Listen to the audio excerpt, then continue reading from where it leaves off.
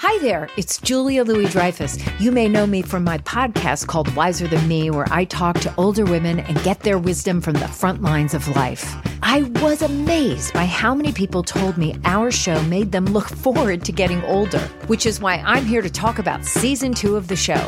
Sally Field, Billie Jean King, Beverly Johnson, Ina Garten, Bonnie Raitt, just to name a few. All hail old women. Wiser Than Me season 2 is out now from Lemonada Media. That's not just the sound of that first sip of Morning Joe. It's the sound of someone shopping for a car on Carvana from the comfort of home. That's a good blend. It's time to take it easy, like answering some easy questions to get pre-qualified for a car in minutes. Talk about starting the morning right. Just like customizing your terms so your car fits your budget. Visit Carvana.com or download the app to experience car shopping the way it should be. Convenient, comfortable. This is the John Fugelsang Podcast. I wanted to begin the show with something inspiring, like Eleanor Roosevelt. She said, "You gain strength, courage, and confidence by every experience in which you really stop to look fear in the face. You are able to say to yourself, I lived through this horror. I can take the next thing that comes along." That quote got me through today because we have to talk about some historical revisionism that's going on right now that makes other historical revisionisms pale. I wanted to talk about all the good things that, the White House has gotten done in the last, 3 months? I mean, they're arming Ukraine for freedom. The first black woman has been appointed a Supreme Court justice. COVID deaths are down 75%. They have another wave of free home tests. And as someone whose family has just gone through COVID, it was so great to be able to get these free tests. Really easy to get them. The weekly job losses are the lowest in 50 years. The unemployment rate went down to 3.6%. And none of it seems to matter. The obituaries are all being written for the Democrats this fall. The Republicans' platform is rich people have had it rough for way too long. And Donald Trump and critical race theory bad. So I want to talk about all the things going on right now, but I want to instead bring us to the past and show how current events aren't always current and show how things that happened hundreds of years ago are still impacting us today and how things that happened hundreds of years ago are still being used to sucker white people. The poor white or the middle-class white working conservatives who intellectually are always being sent to the back of the bus. Today is the anniversary of the Three-Fifths Compromise, which declared black people less than human, so they wouldn't count fully for the census, which is something that apparently now modern conservatives think was a really good thing. It happened in 1783, the first instance of black slaves in the USA being counted as 3/5 of a person for the purpose, of taxation. That was in a resolution for the Congress of the Confederation, and of course, it was later adopted in the 1787 Constitution. The Three-Fifths Compromise said that enslaved humans were considered 3/5 of a person, so it would boost the population mainly in southern states, which tended to have smaller populations. Otherwise, they would have had even fewer members of the House of Representatives. And one of the most contentious, ugly issues at our Constitutional Convention was on the state's population, because the population determined how much representation they would have in Congress. And we still fight about this today between gerrymandering and redlining. But back in the 1780s, the sparsely populated states were terrified that the northern states will have way too much power in our federal legislature. And this whole fight led to the Connecticut Compromise. It led to the design of Congress, where seats in the House of Representatives are given out relative to population size, and each state will have 2 seats in the Senate. But the southern states, they were terrified that the northern states, which had bigger populations, would just run roughshod over them in the legislative process. And they whined about it, and eventually the North didn't want the South to take their ball and go home, so they all came up, North and South alike, with a murderous, disgusting, hideous scheme in which southern states could count their human property for the purpose of having greater representation in the House. And the compromise, again, allowed these states to count 3/5 of their slaves for the purposes of population size, meaning representation in Congress. Keep in mind, these slaves, they weren't allowed to vote. The slaves had no representation in Congress. They weren't even called slaves. The Constitution referred to them as other persons. This is the anniversary of the compromise that gave power to slaveholders by giving them greater political representation for people they considered less than human. It never mentioned black people. It just says 3/5 of the total number will be counted, to whom are Indians and other purposes. It's very evil. It was built to give the slave states more political influence than they had relative to their voting population. The political power of the North would have run roughshod over it, right? I mean, that's what they're scared of now. This is the Electoral College argument. There's more of us than there are of them. If you ever look at the news and wonder how is it possible that 77% of Americans support abortion rights in all or some cases, and yet abortion rights are on the ropes. Most of us think the rich should be taxed more. Why doesn't that happen? Most of us think that gay marriage is fine. Why is there still a controversy about it? Well, this compromise allowed the South, namely people who owned humans, to dominate our federal government and to dominate our presidency. And it led to what we call the slaveholding republic. They called it slave power or slaveocracy. And that refers to the political power in the U.S. federal government that was held by slave owners in the 1840s and 1850s, prior to the Civil War. It was a big political buzzword that I wish we still used. Frederick Douglass and other anti-slavery activists, they used this term to decry what they saw as the disproportionate power wielded by these wealthy Southerners who owned people. And the argument was this small group of rich white people who owned other humans, this minority had too much power.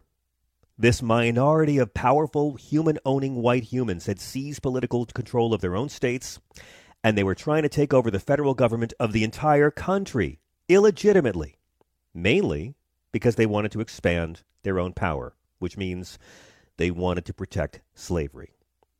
Again, the 3/5 clause got this whole ball rolling. It counted 100 slaves as 60 people for seats in the House, and therefore for electoral votes. It gave the South, I'm going to say this again, it gave the South disproportionate representation on the national level. Now, the South had less than a third of the free population, and they had less than a third of the wealth.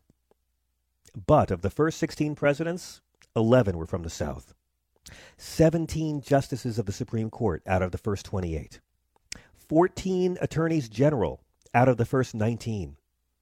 61 presidents of the Senate out of 77. 21 speakers of the House of Representatives out of 33. 84 foreign ministers out of 134. You see where I'm going at this? The South had more power than they had people. The slaveocracy was a term Frederick Douglass used, and Horace Greeley used it, and John Quincy Adams used it, and Abraham Lincoln used the concept, but not the term.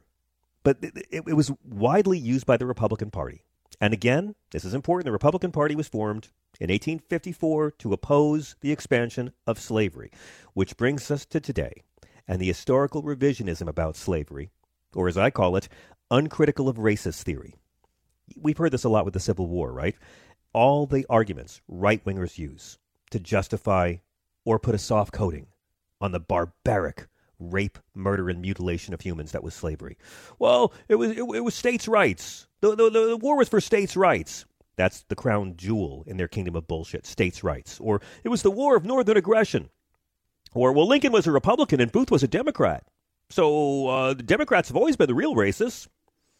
Or, well, the Confederate flag is heritage, not hate. Well, now, believe it or not, they're actually making a claim that the 3/5 compromise was originally written into the Constitution as one of the better ideas the framers had. And where does it come from? The Daily Wire. Yeah, Ben Shapiro's little nest of doughy mediocrity and vipers. I want you to hear Daily Wire CEO, co-CEO Jeremy Boring, as he hails the Three-Fifths Compromise as one of the better kinds of concepts the founders came up with. This is a clip of 5 white guys, including Jeremy and a couple of guys I know, Ben, who I've tangled with, and Michael Knowles, who I've tangled with. Here's the clip. This is from this weekend. This is 5 white guys sitting around drinking and smoking cigarettes, talking about how great the Three-Fifths Compromise was, because really, it helped the slaves. Listen to this. I mean, Jon Stewart has been on this. He just recently discovered critical race theory, and so he's on this white guilt tour. And he on his show, which I didn't even know existed guilt, until that's last one week. thing to do. He was talking about how the American dream doesn't exist for black people, and his proof of this was the Three-Fifths Compromise. Like that. Right. We have not improved since then. And not only that, but he's wrong about the Three-Fifths Compromise. Yeah, exactly. The Three-Fifths Compromise is one of the better kind of concepts that the founders came up with. Here we go. To long-term end slavery in America.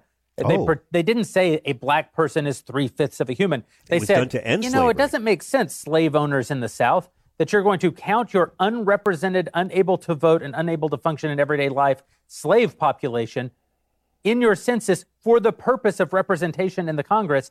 Maybe you can't count them. And the South, particularly South Carolina, essentially said they wouldn't join the Union if they didn't get to count them. And so the compromise was they don't get to count all the way so that you don't get to use an enslaved population to gain votes. That's an important academic point. It's true, but it's also like we should just be able to respond. That makes no difference right now. That has no bearing on modern America. But it is against this argument, the whatever it is, 1619 thing, that America's DNA is racist because your DNA makes you more yourself, and we have gotten less and less and less. But the 1619 Project, it's being taught in schools. It's being taught in schools all around the country, and I actually think this is why we're focused on the education issue. Okay, what you just heard was a gaggle of privileged white conservative males talking about how the Three-Fifths Compromise was a good thing, how benevolent the slavers were with the Three-Fifths Compromise. And it pretty much ends with this whole talking point of, well, we can't be racist now because we're not as racist as we used to be. I mean, they're pushing the argument now, and this is all over conservative media and conservative social media, that the Three-Fifths Compromise helped end slavery. It ended slavery, folks. It only took the Three-Fifths Compromise, plus 80 more years of slavery, working people to death and raping them and mutilating them and selling their relatives off, and then a full-scale civil war. This was written in 1787, okay? Slavery didn't end until 1865, thanks to the non-slave states, which elected an anti-slavery liberal Republican, and the slave states seceded, and they lost the goddamn war. The northern states had abolished slavery by 1804. The Three-Fifths Clause had nothing to do with it. The slavery apologists will come up with new excuses every year, and they'll call white empathy white guilt. See, using the enslaved population to gain votes is exactly what happened. Okay, in spite of what Mr. Boring was saying there, the Three-Fifths Compromise did not long-term help end slavery here in the U.S., It was just a way of hitting the snooze alarm for another 7 decades before it took a fucking war to end slavery. And by the way, who was it a compromise for? The slaves? How exactly did people in bondage benefit from this compromise? Well, it was only another 80 years. I mean, that was it. That was acceptable. And you'll hear this all the time. They'll say, oh, well, slavery would have ended eventually, which is their way of saying more years of humans being raped and mutilated and worked to death is acceptable to them. This is revisionist history. Oh, yeah. The Three-Fifths Compromise. That's what killed slavery. Otherwise, my God, thank God, we would have had to go to war to get rid of it. Dennis Prager pushes this all the time as well. The slaves weren't the ones getting 3/5 representation. The slaves had zero representation, no matter what the compromise was. It was the Southern white people, the powerful, wealthy Southern whites, who had representation under this compromise. The powerful, wealthy Southern whites who sent the poor, hard-working Southern whites to go fight their battles for them. Because don't forget, if you owned more than 20 pieces of humans in the Civil War, you got the 20-slave exemption. And to this day, you'll see it. Millionaires at birth. Millionaires at birth. Like Bush and Romney and Trump, who send out the hard-working suckers of white America to fight their battles for them. No. The slaves did not benefit from the compromise. They were property. And this was Congress getting rigged by their masters. The 3/5 compromise enhanced slavery. It kept slavery going longer, and it cemented the power of slaveholders in our government. There was never any chance that slaves were going to be counted fully. It wasn't designed to free enslaved people at all. It didn't help free enslaved people. The war did that. It was designed to maintain power. And by the way, the white Southerners that those assholes are praising, they would never have gone for it if they thought it would end slavery. It didn't end slavery. It gave them a stranglehold on government in this country at the federal level through 1860. And then several 100,000 Americans had to die to end it. And that's what it was about. The slave owners got to get a few decades more profit from barbaric ownership of humans, while also pretending that, we have the moral high ground. We don't really like this. So I thought of this because I saw an article at the Iowa Starting Line, which is a political site, that said why more students are walking out at Iowa schools. And it turns out, in light of all these recent bills in the Iowa legislature, like vouchers for private schools or restricting what teachers are allowed to say in class, a lot of students in Iowa are getting fed up and they're walking out. In Johnston, Iowa, last Friday, a group of 100 students walked out of class, and they stood on school grounds. These are high school kids talking about these bills and how these bills that are being passed on the state level are impacting teachers and students in Iowa, and how they're forcing teachers to self-censor. And that's what it's all about. That's what banning critical race theory, which isn't even taught, is about. That's what the Don't Say Gay bill is about. It's not about banning anything. It's about terrifying teachers. And students have been walking out of public and private high schools in Ames, West Des Moines, all organized by student groups. They've held walkouts in Iowa City, Cedar Rapids, and Waterloo. And they're calling out House File 2577, which requires teachers to post every single piece of classroom material online, and House File 802. And that's a state law you're going to hear a lot more about that prohibits so-called divisive concepts from being taught in school. It's essentially an educational gag order. One student said a history lesson she had about the 3/5 compromise in the Constitution left most of the class confused because the teacher was never quite able to explain why it existed. This law prohibited teachers from teaching divisive concepts, and it targets ideas like teaching systemic racism or sexism or homophobia, things that shaped the country, things that shape how we're interacting now. So where are kids going to learn about it? Right-wing media? The Daily Wire? The 3/5 compromise was a compromise the North made with the South so they wouldn't abandon the Union. And these people right now are bending over backwards to justify and whitewash torture and rape and dehumanization and oppression. Okay, it wasn't anti-slavery if slavery existed for another 80 years. It was designed to cement the power of slave states, so slavery couldn't be abolished. It was leverage to get another 80-plus years of slavery. And then the Civil War was leverage to get the 13th Amendment passed, and the 14th and 15th, too. You're going to hear a lot more about this, and it's the newest in their revisionist history. So never let your right-wing loved one or coworker or douchebag friend on Facebook tell you the 3/5 compromise was anything more than a concession to stop Southern states from using their entire population to inflate their numbers.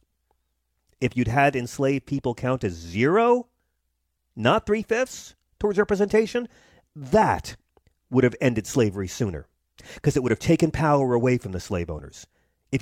That's the irony of it. If you'd counted the enslaved humans as 0, that would have helped them more. 3/5 allowed it to be perpetuated. Remember, guys, the only thing that would have been anti-slavery at the time of our Constitution would have been ending slavery. CarMax is putting peace of mind back in car shopping by putting you in the driver's seat to find a ride that's right for you. Because at CarMax, we believe you shouldn't just settle for a car. You should love your car. That's why every car we sell is CarMax certified quality, so you can be sure with upfront pricing that's the same for every customer. So don't settle. Find love at first drive and start shopping now at CarMax.com. CarMax, the way car buying should be. This episode is brought to you by Philo. Do you love TV? Do you love saving money? Then Philo is your solution. Philo has shows, movies, and live TV for just $25 a month. You can even try it for free with their 7-day free trial. No contracts, no commitments, no hassles. Just a better way to watch TV. Never miss a minute of shows like the hit docuseries Where is Wendy Williams? Or classics such as Friends. If you can't get enough TV, then there's no better way to watch. Philo has more than 70 channels like BET, MTV, and AMC. And the best part? You can try it yourself with their 7-day free trial. Sign up today at philo.tv/poppods. That's philo.tv/POPPODS to get 50% off your first month.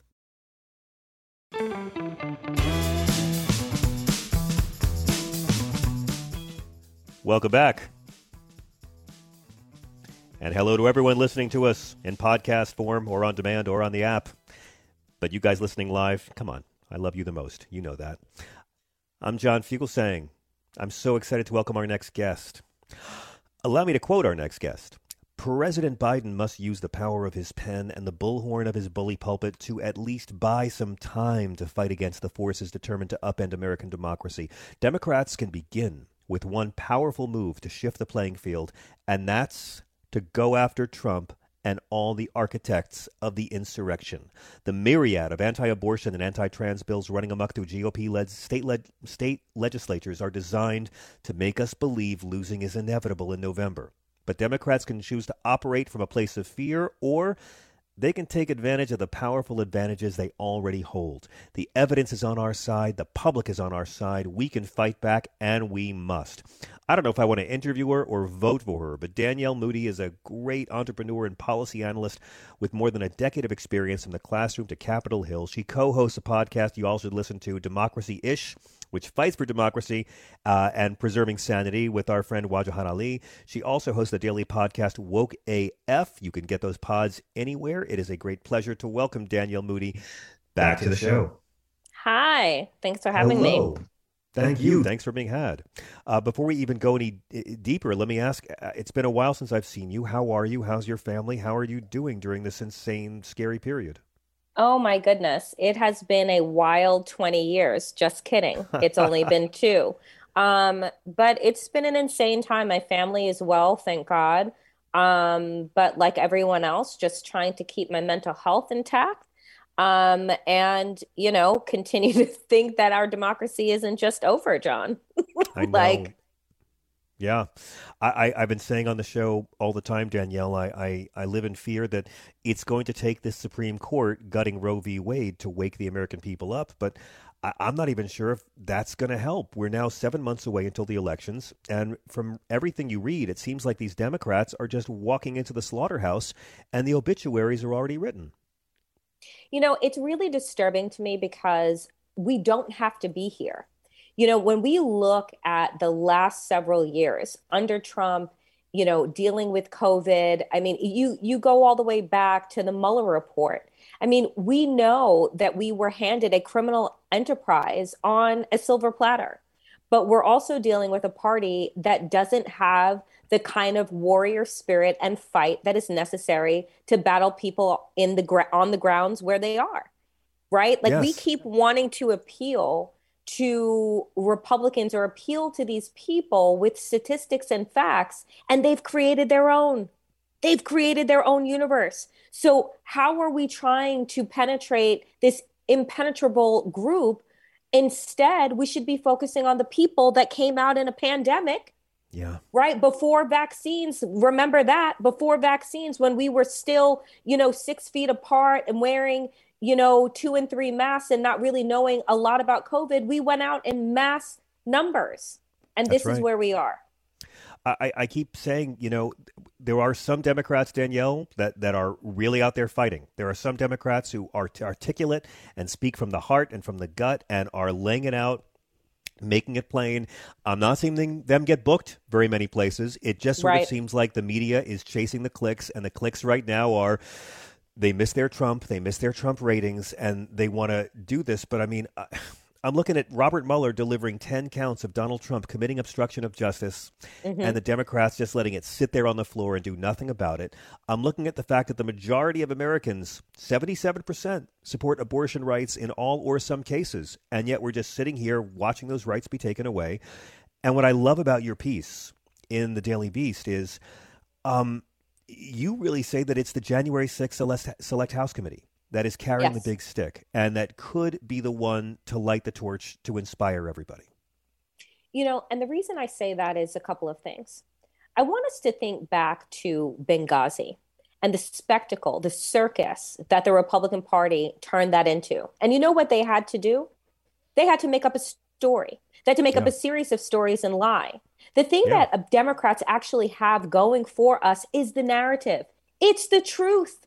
We just have to figure out the way to package it. So I continue to say right now, according to, you know, my friends that I have on Woke AF and other shows, like they say this 1/6 Commission has done over 900 interviews. They have thousands of documentation, enough that we are at a place where it is a toss-up of whether or not they're going to recommend criminal charges to the Department of Justice based on the evidence that they have found. Exactly. So tell me why we can't package this, John, into prime time viewing, right? Why we can't figure out the way to cut this into TikTok shorts, the fact that we're not using the media that we have in front of us to be able to tell the tale to the American people about how your democracy is being stolen in front of you. That this man that the Republicans have turned into a deity is nothing more than a used car salesman. How are we not able to do this? And instead, we again want to go against people that have invented their own facts, created their own universe where Donald Trump is still president, and we want to come to them with statistics and facts and bullet points. They don't believe science. They don't believe truth. So what else can we do but tell a good story? Because that's what captivates the American people. So I'm waiting for the series of primetime specials that are these public hearings. Yes. Why haven't we had also the 1/6 Commission, even though they're the ones doing the heavy lifting? I would like some heavy lifting from maybe the Senate Judiciary as well to investigate Ginny Thomas and her slew of text messages to Mark Meadows, and whether or not we have a compromised Supreme Court justice who is going to put the nail in the coffin for Roe v. Wade. Wouldn't that be something that the American people would like to know before he makes one of the decisions that turn the clock back 50 years? I mean, the committee is bipartisan, no matter how much Republicans hate to admit it. It is a bipartisan committee. We know from the binders full of smoking guns that Mark Meadows turned over how many people were in on this corruption. We know that Mike Lee was pushing the lie for them, the senator of Utah, pushing the lie and begging them to say, please give us some ammo, meaning give me some truth, give me some facts I can use to help push the lie. They've had one indictment so far for Steve Bannon, and that's not even going to go before a judge until July. And as you put in your piece, the committee is close to declaring itself obsolete. When the committee began, the cynical part of me thought, well, this is all just for politics, and they're just doing this to keep January 6th on the front burner, so we'll all be mad at it, and it'll help them come Election Day 2022. That's what I thought cynically. Now, I wish they'd even do that, Danielle. I mean, Mike Lee was not mentioned on any of the Sunday morning talk shows, and we have him there trying to overthrow government, trying to throw out democracy, and it didn't rate a mention on any of the Sunday morning shows. How about Donald Trump Jr. as well to text Mark Meadows to say, we own all the paths to power? How about that becoming a blip in, the papers in A15, not A1, not above the fold, but we're still talking about Hunter Biden's laptop as if that is the big story. I think that there is a failure right now. You said it at the top, that this is about media chasing clicks and chasing what they believe sells, which is, let me do a multiple series on why the Trump voter is the way that they are. Let me delve into the psychology and the minds. And what I want to know is that when Democrats lose, does anybody ever want to delve into our minds and our hearts and talk about our issues and get to the center there? No. But somehow we always find... Remember the Wall Street Journal did all those 19-part series on what Hillary voters were really thinking and what was their economic anxiety? No one wants it. Because the media is not liberal. The media's bias is towards profit. It's towards eyeballs. It's towards clicks. The media has a bias. It's towards satisfying their shareholders. Journalists call out those in power. Journalists speak truth to power. Journalists try to bring the truth to the American people. That's not the media's job. The media's job is, where's the story? And if Hunter Biden's laptop gets the clicks more than Mike Lee, then that's what the American people are going to know about. So what can this White House do? As you point out, if Democrats fail to utilize the next 7 months with the urgency that these perilous times demand, what should this White House and Democrats in the House and Senate who care, not just want to keep their jobs, but who care, what should they be doing? What should they be talking about?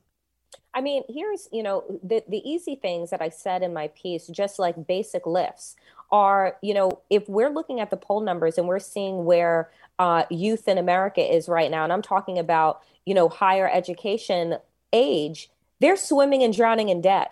Joe Biden talked to them about canceling student loan debt. You want to get those young people back on your side as they're trying to figure out what kind of jobs they're going to go into as they're still existing in a pandemic, as we are seeing the fact that, inflation is through the roof. Everything is more expensive. These young people were already living at home, already, not getting apartments, not doing the traditional things, because guess what? They can't afford it.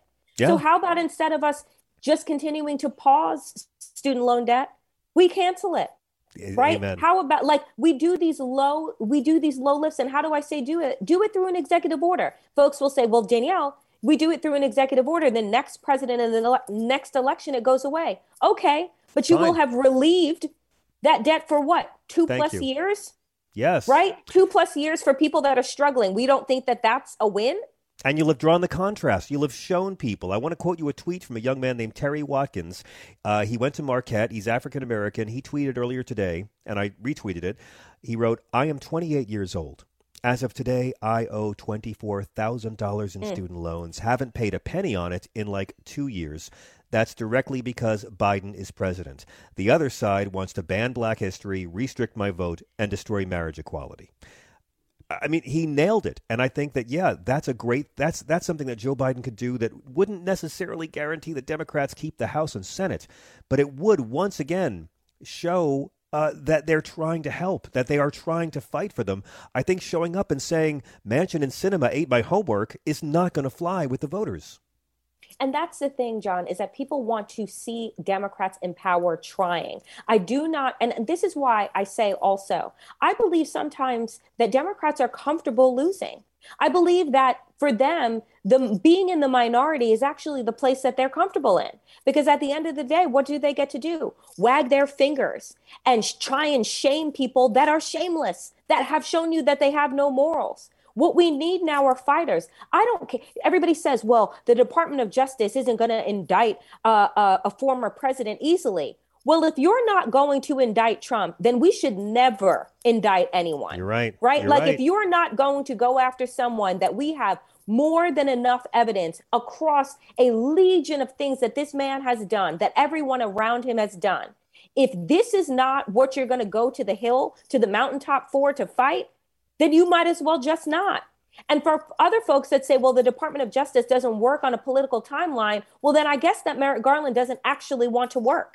Because once Republicans take back the gavel, what do we think is going to happen with the Department of Justice? Merrick Garland is going to be pulled in front of every Republican BS commission that they're going to put together to try and take this administration down. So when are you going to have the time and the bandwidth to be able to concentrate on what actually needs to happen? Because they're going to look for the most frivolous things right? To bring baseless claims and then say that Merrick Garland is a politicized Department of Justice. Meanwhile, you had William Barr acting like Donald Trump's personal attorney for 2.5 years. Like, my God, I have missed talking to you so much. You have no idea. I have missed talking to you. And you're exactly right. You mentioned Benghazi. What was Benghazi but the crude, cynical exploitation of 4 tragically murdered Americans for crass political gain? First, they blamed Susan Rice. Then they blamed Barack Obama. Then they blamed Hillary Clinton. I never heard a Republican blame the terrorists. And to this day, when a Republican pulls Benghazi on me, I tell them, I don't think you care about those 4 men. And they say, yes, I do. And I say, name 2 of them. Give me their names. They didn't matter.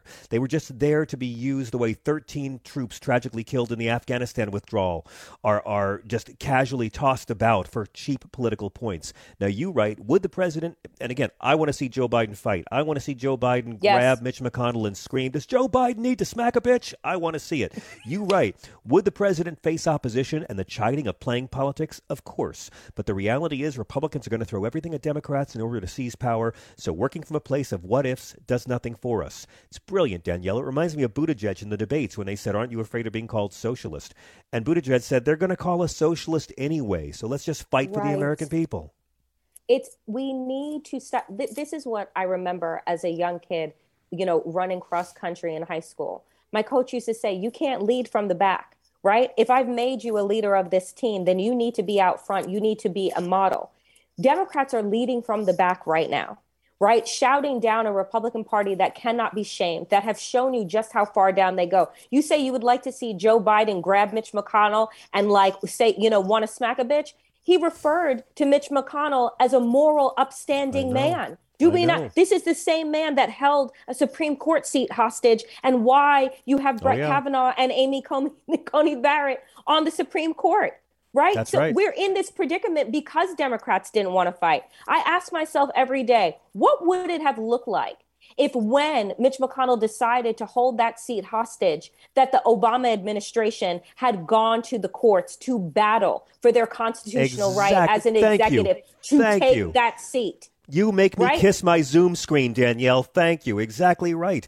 I mean, and again, Mitch McConnell made sure that the only president who was not even allowed an up or down vote on his duly appointed Supreme Court nominee was the only black guy. He's the only one who didn't get to do it. Now, and you say in this piece, and again, I love this piece you wrote, how yes, Biden needs to forgive student loan debt. And yes, they'll sue and it'll be in the courts, but go ahead and do it. Show who you're fighting for. But what about the issue of abortion? You suggest that the Biden administration could rely on the FDA to provide access to medicated abortions, which has some precedent. That is one of the smartest ideas I've heard no one talk about. They can start fighting for the American people right now, and I'll tell you, liberals are just like conservatives. They want to see someone who they believe is fighting for them. Yes, and this is the thing. There are smarter people that are at these grassroots organizations that are literally turning themselves into political contortionists to try and figure out the best ways to work through the onslaught of bills that Republicans are putting out all the way up and down state legislatures. There's opportunity here for us to be able to think creatively. We cannot continue to tell the American people, we need your vote, and then we vote for you in a pandemic, and then you turn around and you say it wasn't enough. Because that's what Democrats are basically saying in midterms. Everything that you did for us in 2020, on top of dealing with your mental, emotional, and economic stress, and you went out there and you did what needed to be done, right? And then we come back and say, oh, it wasn't enough. It wasn't. So what is going to be enough? Yeah. Well, my final question to you is this, Ms. Moody, and it's so great to have you back. I'm going to harass you to come back more. Yay. Yes, we know what our politicians need to do, but what about the folks who are listening to us live or on a podcast or on demand? I mean, what can the average person who's listening and say, like, yes, God bless John Kerry, but I'm tired of these Democratic human punching bags. I always say all the time the Democratic Party is like one of those S&M slaves who forgot his safe word and just keeps getting pummeled and pummeled and pummeled. What can ordinary people do to hold their leaders' feet to the fire? Because we know the people have to lead before the leaders follow. So what can the people who care do to light a fire under their so-called leaders? So this is a couple of things, and this has nothing to do with voting for said representative. I want people to start running for school board. I want everybody that is listening to your show to be thinking about who's on their school boards, whether or not you have kids or not. They are the ones that are shaping the curriculum that is perpetuating white supremacy and patriarchy and hatred in this country. When we are not able to view the world through a lens that is outside of white, cisgender, straight white men, we cease to be the global citizens and the country that we can be. So for those people, you see what Steve Bannon said on his podcast many months ago? We're going village by village. That's what he told his listeners. What does that mean? They are going for the low-hanging fruit. They are running for school board. They are running for mosquito board. They are running for all of these offices that Democrats don't pay attention to because we only focus at the national level. And by the time that we recognize that nothing is going to be happening at the national level, they will have secured the townships. They will have secured the school boards, the city councils, the state legislatures. So folks, here's the thing. If you are waiting for somebody to save you, recognize that you can look in the mirror and see what can I do? And what you can do is either decide to run yourself, fund other people. You're talking about abortion. Abortion is an important issue for you. Fund your grassroots abortion clinics, not necessarily the big national brands, but the ones that are actually meeting with people every single day. They need your resources because they're not going to be able to get federal ones. There's a lot to do. Danielle Moody, you are amazing. What's the best way for our listeners to follow your work? Please head to Twitter at D2Cents is my handle, also on Instagram, and newly on TikTok at Danielle Moody _. Thank you so much. Please come back and see us again very soon. I will, John. Thanks for having me. Thank you. Okay, picture this. It's Friday afternoon when a thought hits you. I can spend another weekend doing the same old whatever, or I can hop into my all-new Hyundai Santa Fe and hit the road. With available H-Track all-wheel drive and 3-row seating, my whole family can head deep into the wild. Conquer the weekend in the all-new Hyundai Santa Fe. Visit HyundaiUSA.com or call 562-314-4603 for more details. Hyundai, there's joy in every journey. Okay, picture this. It's Friday afternoon when a thought hits you. I can spend another weekend doing the same old whatever, or I can hop into my all-new Hyundai Santa Fe and hit the road. With available H-Track all-wheel drive and 3-row seating, my whole family can head deep into the wild. Conquer the weekend in the all-new Hyundai Santa Fe. Visit HyundaiUSA.com or call 562-314-4603 for more details. Hyundai, there's joy in every journey.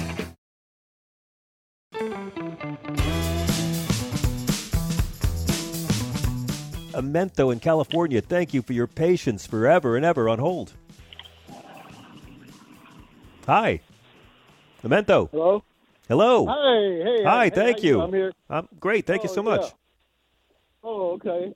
Good. So listen, I remember the first time I called you. You know, this ain't why I called. I called for something else. But since you're talking about critical race theory, I remember the first time I called you, you were talking about racism, and I said that they could get rid of racism if they wanted to. They just would teach the truth about history.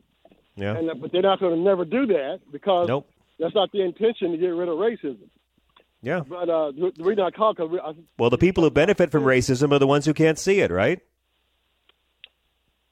Well, I mean, you know, a lot of people can't see it because they don't.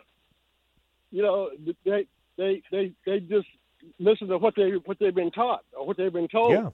Yeah. So that's the whole thing. So people don't understand history because they don't talk about it. You know, they got this made up history and made up details. You know, otherwise there wouldn't be any racism.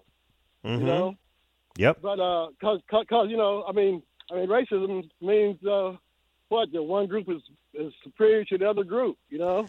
Well, that's bigotry. I mean, racism, I think, more is a system. You know, racism is a system based on fear and lies that keep people down institutionally. I think bigotry is when you believe that someone's inferior. But I get what you're saying. Okay. Well, all right. Well, I'm not going to get off into that. Yeah, I'm with you. You're right. Are you still talking about Putin or not? Or are you talking about something different now? I mean, you cover a lot of stuff in a short amount of time, so I'm just trying to keep up. Okay. Well, what do you want to do? What do you want to talk about? You want to talk about Ukraine or Putin?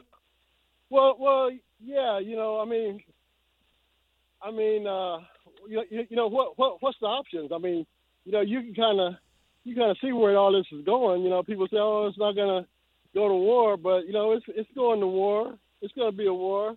Because, what do you mean? What do you mean by war? You mean we're gonna declare war against Russia?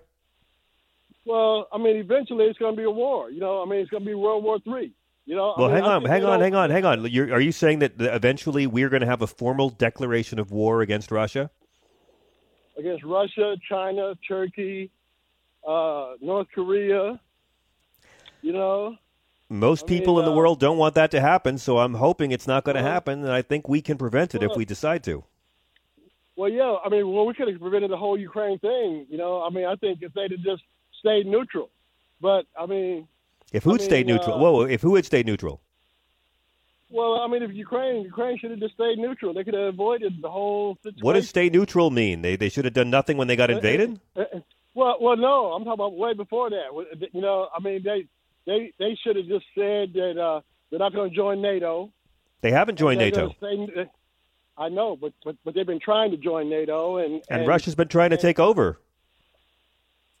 Well, their best shot at not being murdered and raped and pillaged and destroyed is joining NATO. We haven't let them do it yet.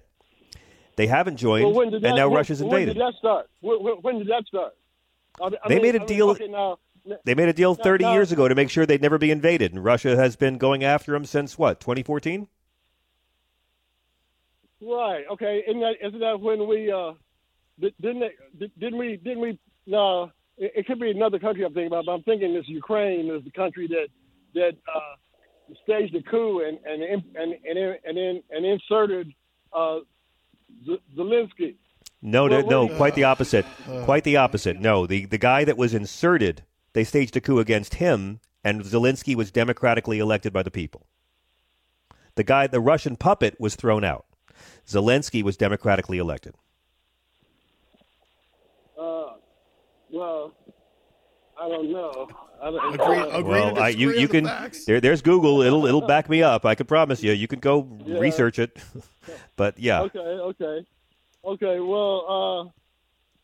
Okay. So now, but now the war started. I mean, I could be mistaken, but I don't think I am. Didn't Putin ask for Ukraine to remain neutral and not join NATO?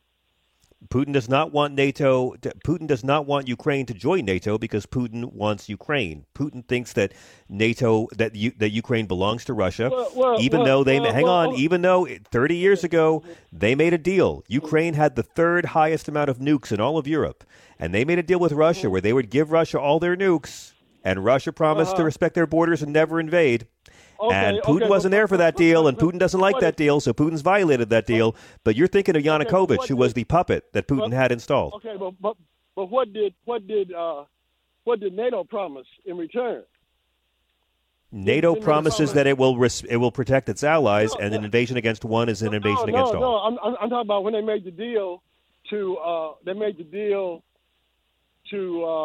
pull the nukes out of Ukraine. That was a Ukraine-Russia deal. It wasn't a NATO deal. It was a Ukraine-Russia deal. Okay, because I thought that when the Soviet Union ended, the Soviet Union ended, and then Ukraine was like, "Hey guys, you left all your nukes here," and then Russia was like, "Hey, listen, could we have those? I mean, you're not going to use them, right? Why don't you send those over here?" And I promise we'll let you be a sovereign nation. And then Ukraine was like, yeah, sure, makes sense. And then that was the agreement. Right. The whole deal was when Yanukovych was president, they offered him to join the EU, and he said no, because who's your Vladdy? He was very close to Putin. He was Putin's boy. And he's the guy that Putin is trying to reinstall as a puppet once they get rid of the democratically elected Zelensky. Well. And by the way, Yanukovych fled to Russia. Amento, I just don't understand why you're doing all these backbends to avoid acknowledging that this is a Russian war of aggression. Well, I mean, it just seems like NATO is encroaching on Russia. How is NATO encroaching on Russia? By protecting each other from Russia, how are they encroaching on Russia? Well, I mean, that's to me. It's just like they're all doing business with Russia. They're all importing Russian oil. Their business is flowing. This is the Putin argument that NATO's encroaching on his space. NATO is protecting smaller nations from being invaded, and Putin's furious now that Finland and Sweden might join NATO. Well, okay, but I just heard that Putin, his main demand was for Ukraine to just remain neutral. All right, so all that aside, let's. Can I just? I need to. What Putin wants is to invade Ukraine and have them like him, and that's not going to happen. He's just going to kill them. What I don't understand. Let's just assume, Amento. Let's just assume that you're right. That there's an agreement and it's about NATO. Why did Russia invade the Donbass and annex Crimea? Why did they do that? In 2014. Well, why did they do that? Well, I mean, it just seems like they didn't. Why did they say they did that? To join NATO. No, they want them to be neutral. No, that's not what. So they took part of Ukraine. They invaded it and said, "This is ours now," because has nothing to do with NATO. They did it because they said that there were people in those areas that wished that they were Russian because they were historically and culturally and ethnically Russian, and they deserved to be reunited with their Russian state. That's why they did it. It had nothing to do with NATO. Yeah, they're ethnically Russian. And by the way, that's the same argument Hitler used. That's the same argument Hitler used to annex the Sudetenland, that they were ethnically German. There's no hold on about it. This is what what they about say. The denazification? What's up with the denazification? Exactly. Well, what's up with What's it? up Go with ask it? them. It's bullshit. Yeah, all these Nazis elected a Jewish president. It sounds like bullshit to me. Well, I mean, I don't know that's like the determining, the determining. They're going in to take out all the Nazis because there's all these Nazis who elected a Jew president. Well, we know they do have a bunch of Nazis in their militia over there. We know that for a fact. Hey, okay. Have you looked at us lately? We got Nazis over here. Can Russia invade America? No. We got Nazis here. How about Russia invades our country to take care of those Nazis? Well, but we're not on their border. Are they afraid that? Are you saying that Russia's afraid that Ukraine's Nazis are going to invade? Hitler couldn't take over Russia, and he tried it with a much bigger army. I'm thinking NATO. I'm thinking NATO. Because because NATO's all about the Nazis, right? Well, I'm just saying, NATO always talk about peace, but they don't never do nothing peaceful. What do they ever do in peaceful? Where was they? NATO's not about. NATO's about protecting the allies from aggression from Russia. I just don't understand why you're doing all this reaching and soul searching. Okay, well, it seems like how much Tucker Carlson have you been consuming in the last couple of weeks? It makes no sense to me, Amento. It makes no sense. I don't watch Tucker Carlson. I really don't really watch TV. But, okay, good for you. Okay, I can tell. So now. Okay. Just one more thing, and then I'm gonna let okay, you go. really quick. We got to take a break. Rhonda's waiting. Okay. So now, how do they say that Gaddafi was a dictator when everybody in his country was getting a check from the oil and free college, free medical? He paid half of your car note. Really? $50,000 for newlyweds. We're onto the Gaddafi defense. Really? What's that? We're on to the Gaddafi defense? Well, I'm just saying, they make him out like he did something. I'm trying to figure out what was it that he did. For one, he was not. He led a coup against the king and took over. He was a brutal ruler, and at the time he died, he was waging war on his own people, slaughtering them. So that's the short version of it. He also financed terror and killed a lot of people. Not a good guy. And the way he died was horrible. He did not deserve to die that way. No one deserves to die the way he did. But he was not a good hombre, and you know this. Well, come on. I don't. Yeah. Let's. Okay. Dictators are not good guys. Let's agree on that one. We got to go. I'm sorry, Amento. I've enjoyed this, and I apologize for Chris making that joke about the fresh maker.